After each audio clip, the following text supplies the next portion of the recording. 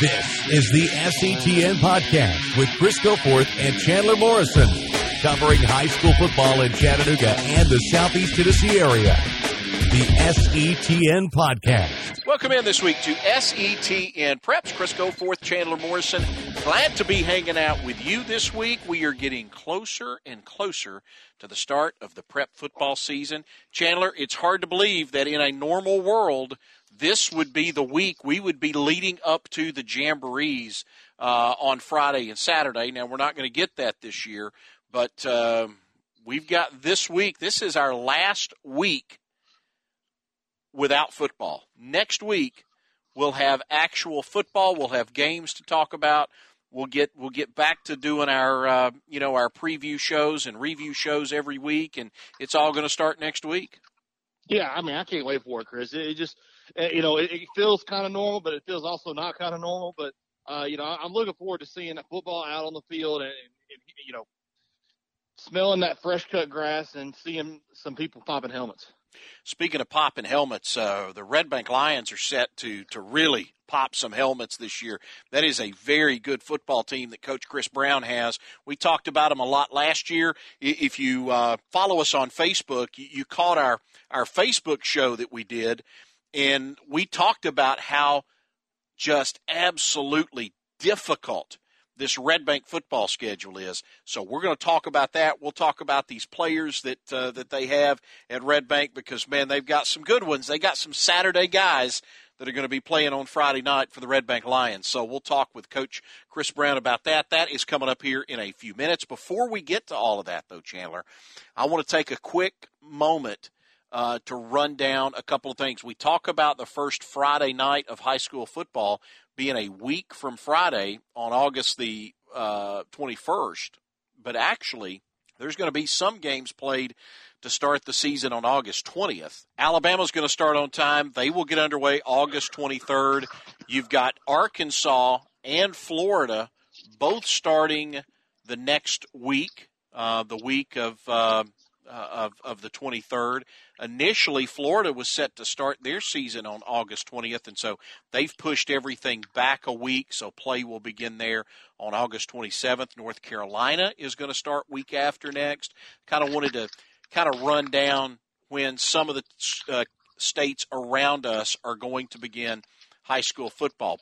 Georgia is going to start September 4th.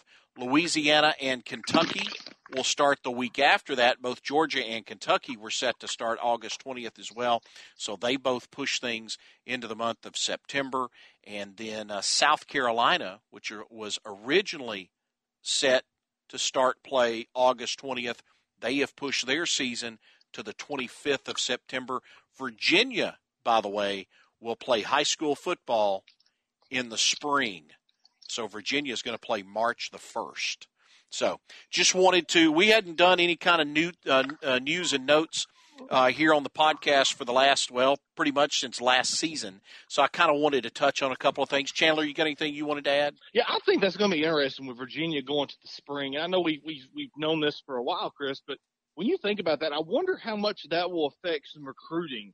Because you got a lot of kids that maybe in these other states would usually not, have the same chance. And, maybe with some of those Virginia, schools not playing until March, they wouldn't they may be later in the recruiting cycle than a lot of these other schools that are playing in the South. And, I'm interested to see how that turns up. I'm not sure the ratio of Virginia, high school players going to D1 as opposed to the rest of the South. But I think that will affect recruiting in ways that a lot of people aren't going to see right now. And I think that when you go to the spring like that, it's definitely going to, turn recruiting around for some of those players and maybe give some chances to some guys that maybe wouldn't have got it before.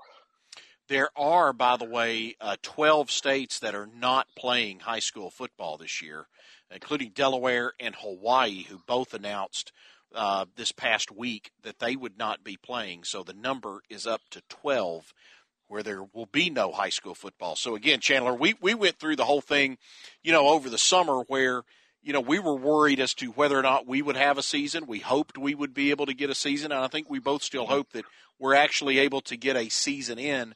But at least we're going to have a start, and at least the season hasn't been canceled completely like it has been in some other places. So we need to be, again, even though it was kind of strange what all went on and just kind of how we got to this point, the good news is, at least right now, we're here and everybody's set to play football for the most part. I think there have been a couple of schools around the state that have elected not to play this year, but nobody locally has done that, and I think those numbers, comparatively speaking, are very small. Yeah, Chris, I don't think anyone in our area will do that. And some of these schools are either not having it or they're delaying, for 2 or 3 weeks. So they're going to lose. They're going to start out. Let's talk about some of these schools. They're going to start out 0-2. I think that's going to be very interesting when it comes to playoff time, especially if there are some region matchups in that kind of situation. I think that could be an interesting turn of events when you get to the playoffs and we're looking at who's the number 1, 2, 3, 4 seed. Chandler, I said it when you and I started doing our previews back when we were all still on lockdown and nobody could leave their house or nobody was going out anywhere. We talked about it then, and I mentioned a comment that Bob Bowlesby, who is the commissioner of the Big 12, made back then, and this was back in probably April, early part of May. Bob Bowlesby, the Big 12 commissioner, came out then and said, look, some people are just going to have to be okay with the fact that not everybody's going to play the same number of games and that some teams may end up having to forfeit some games because of virus-related illnesses. And I think that may be what we see here over the next couple of weeks. We may see some teams that we hope not, but we may see some teams that may end up having to forfeit some games because they're not able to play. Yeah, I'm right there with you, Chris. I think that's a real possibility. Hey, don't forget, SETN Preps. You can find us on Twitter at SETN Preps. You can find Chandler at Sports Chandler. You can find me at Crisco41. Make sure you like us on Facebook. We put out a special Facebook videos, a podcast that we did video only, and that is available on Facebook. Go watch it. But it's our schedule podcast. We do this every year. Where we go through and we break down some of the schedules. We talk about the matchups we most are looking forward to. We give you a couple of underrated matchups, and then we talk about who has the hardest schedule. That, in my opinion, is the coach we're visiting with today, and that's Chris Brown, the head coach of the Red Bank Lions. Let's get to that. Here's our conversation with the head coach.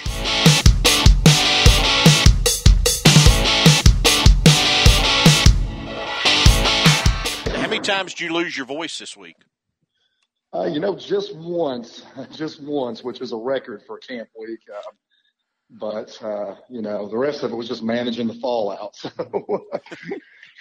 So first time. I guess I'd say the kids only gave me a reason one time, but unfortunately it was good enough to last me all week.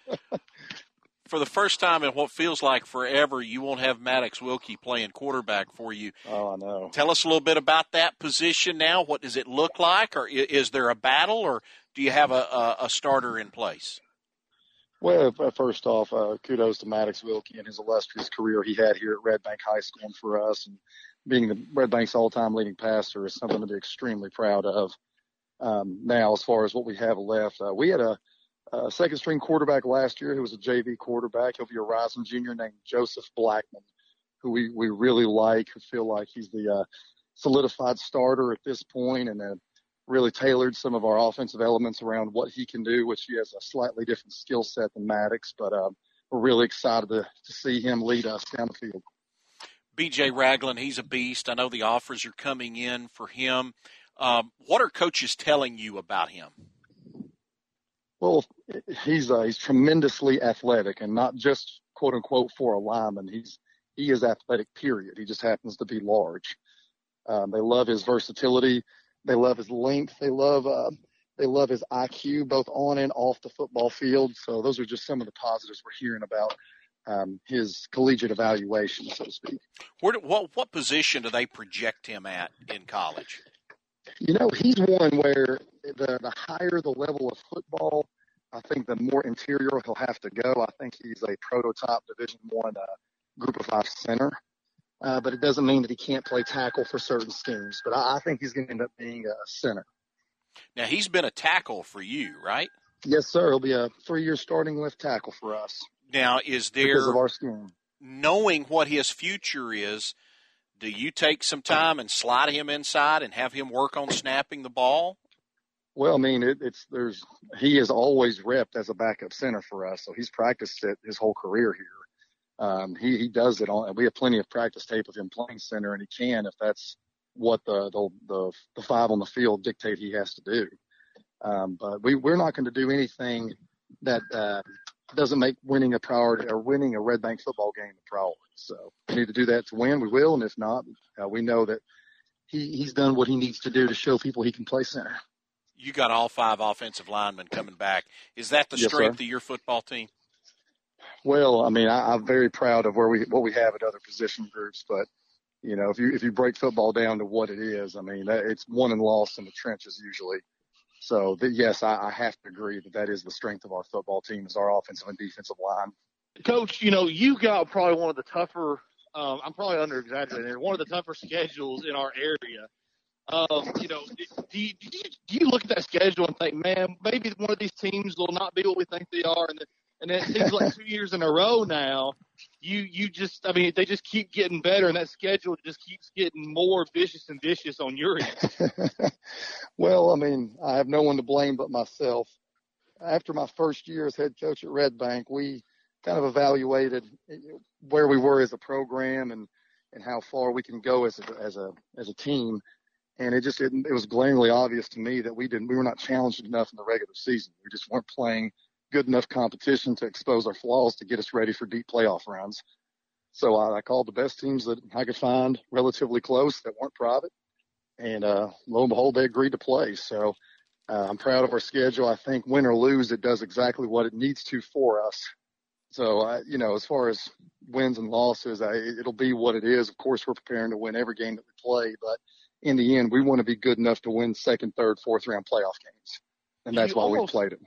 Sorry, Coach. Do you almost have to do that, knowing what you've got, you know, when you get deep into the playoffs there, knowing that you've got Alcoa, knowing that you've got teams that you're going to face that are going to be like Loud, and then you almost have to do that to get ready for them and to be able to beat those teams down the road? That's my opinion. I just don't think, and all I have to compare it to is when it was my first year as a head coach at Red Bank. I just did not think our kids were prepared to play the level of competition that they were playing in the third or possibly the fourth round. So, you know, in my opinion, yes, you have to schedule tough opponents. You have to put your kids in bad situations, and otherwise they'll have a false sense of security by how good they are or what they do and don't need to do. So, you know, last year, even though we were fortunate to win most of our games, we were able to learn as the season went because we were playing great coaching staffs and great teams and great players. Were you as disappointed as the rest of us that you guys didn't get to play South Pittsburgh last year? Well, yeah, for many reasons. Again, it fits exactly what I was just speaking on. A tremendous football program, tremendous football team, great players. Would have been an unbelievable atmosphere. Was all pregame. So, yes, I was very disappointed that those two teams and those two coaching staffs didn't get a chance to actually play on the film. I think that would have been a tremendous experience for everybody involved.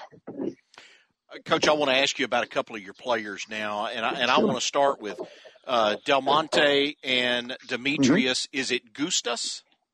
Gustus. Del Monte and Demetrius Gustus. Monte and Michi. Impressive guys last year. I thought, especially considering how much they played for you and where they had to play for you last year as sophomores, right? I thought, and at the level you guys played, for them to step in and play as well as they did, I thought it was really, really impressive. Oh, I'm glad you brought them up. Not a lot of people do. They're, they're hard-nosed. They're tough kids. They're, Monte was a starting nose guard for us on a line that I think was and is very talented and drew a lot of double teams and was just a little battering ram. And then for Demetrius to own that guard position in an offense that's built around offensive linemen who have to be disciplined, well-trained, and well-coached, it said a whole lot about them and their youth. So very proud to see their next step forward this year. Coach, there's some really good playmakers, some really good skill guys all across the area this year. Mm-hmm. Would you trade anybody for Lemire Strickland? It's a little bit of a loaded question. First and foremost, like most head coaches will say, we are tremendously rough on our guys. We demand a lot of them physically, and I'd like to think that we demand more of them outside the football realm than most do. So I'm going to be biased regardless of their athletic ability. I love them. They've put up with my crazy hind end for 3 years. That's saying something in itself. But to speak specifically on Lemire Strickland, I just don't think you're going to find a tougher kid, a smarter kid, a football smarter kid, or a better playmaker. No combination of all of that combined. Now, wouldn't trade him at all. You had him and Lucas Brown last year together, and that was almost unfair at times for both of those guys to be on the field. Back to Lemire for a second. How good is he? How good can he be for you? He's added some maturity as far as physical growth. We would have loved to have had more of an off season in the weight room, but the greatest drug on earth is puberty, and he's definitely experienced it. So he's carrying a little more weight in a good way. What he brings is just so much stability. I mean, he'll be a 3-year starter in the secondary, and of course, primary ball carrier on offense. And there's very little about our offensive and defensive schemes that he doesn't know or have relatively mastered. So we're very thankful to have him back. And he's tougher than anyone will realize. He's a tough little pine knot kid, and he does a lot for us that people don't even know as far as the dirty work goes. He'll get a chance to play on Saturdays somewhere, won't he? Yeah, he's blessed to hold, I believe, 9 Division I FCS scholarship offers right now. I believe that's the count. Speaking of guys going the FCS route, I talked to David Bybee over at UTC the other day, and it sounds like there may be a little bit of a fight going on among the coaches there for who gets Lucas Brown. Have you talked to him since he's been at UTC, and how's that transition going for him? Because he was another one, great player for you last year. Oh, yeah, no, true. Fantastic football player and basketball player here at Red Bank.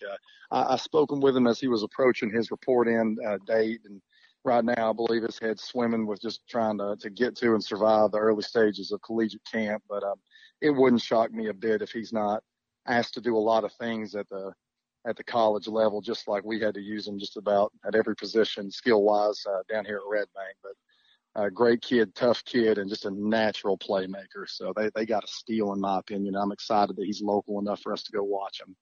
Great kid and great family. Yeah, he was a huge part of what you guys did last year. That combination between him and Maddox Wilkie, it was fun to watch. Now, he's gone. So tell me about this group of wide receivers now.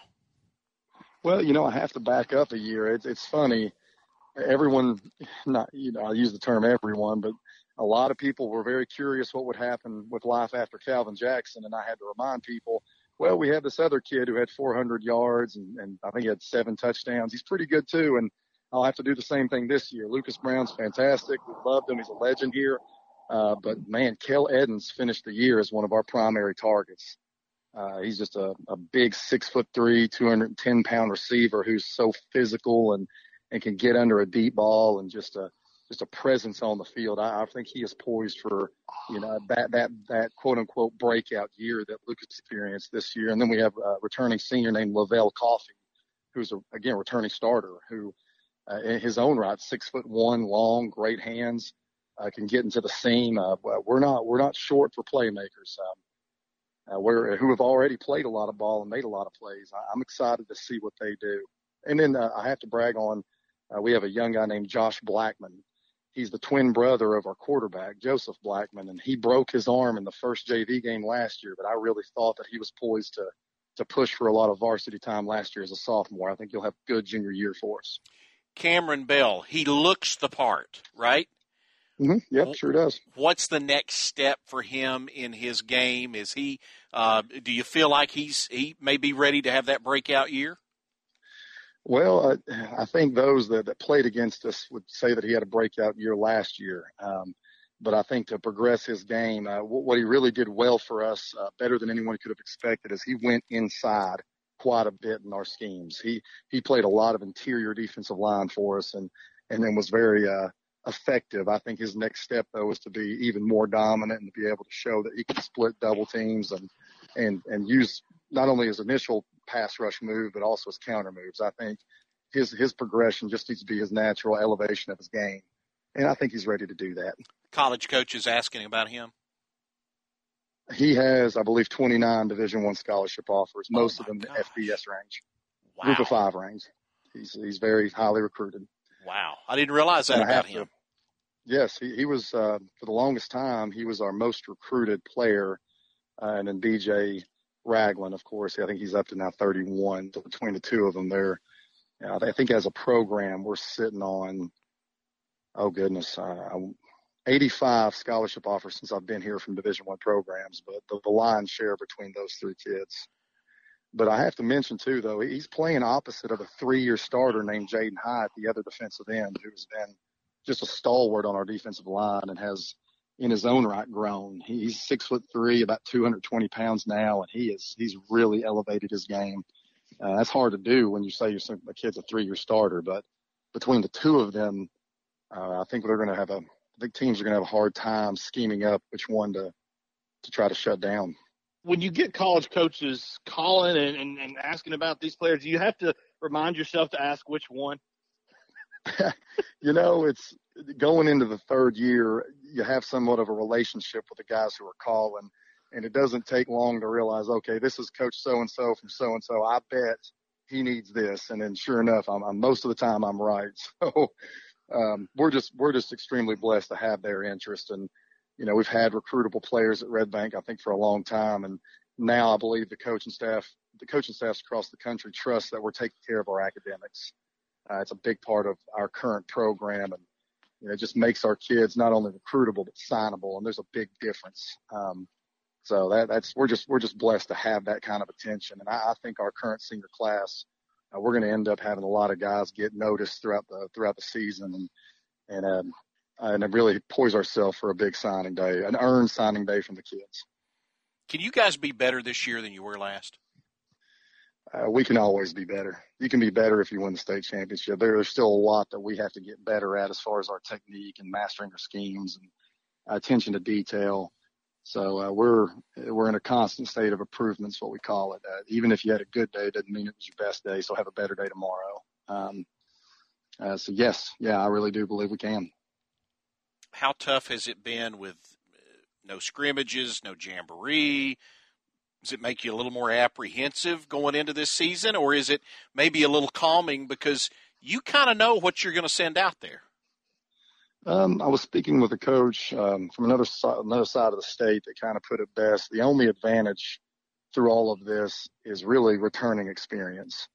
If you got kids who've played before, you got an advantage because they're the only ones who have a clue what they're about to step into. So in that regards, I feel really good about the amount of players that we have that lettered last year that played offense, defense, and special teams. So that makes me feel better than I think most programs would.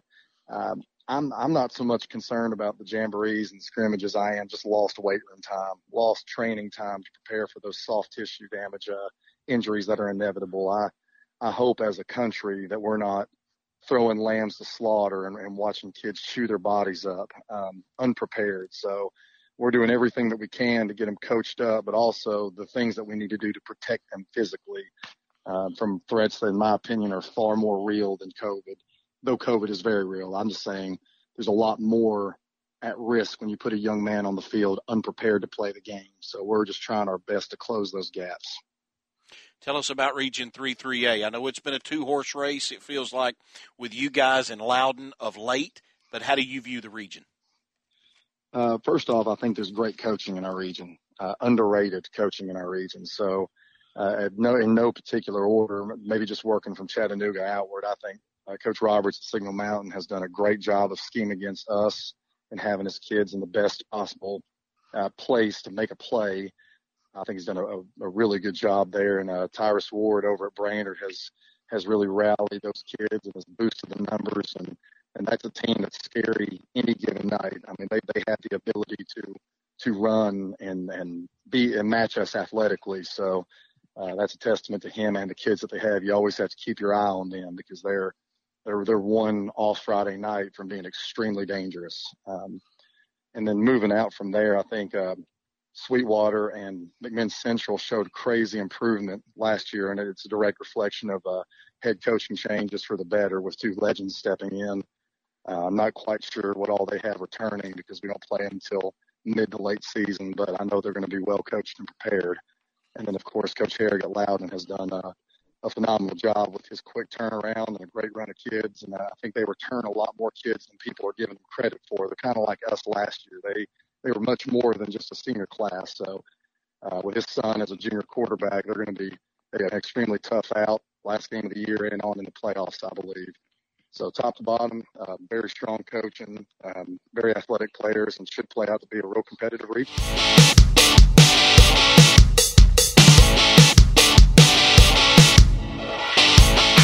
Thanks to Coach Brown for giving us some time. Pleasure to be able to visit with him, talk a little bit about his kids. And Chandler, we talked about it on Facebook, on our Facebook Live video we did the other day.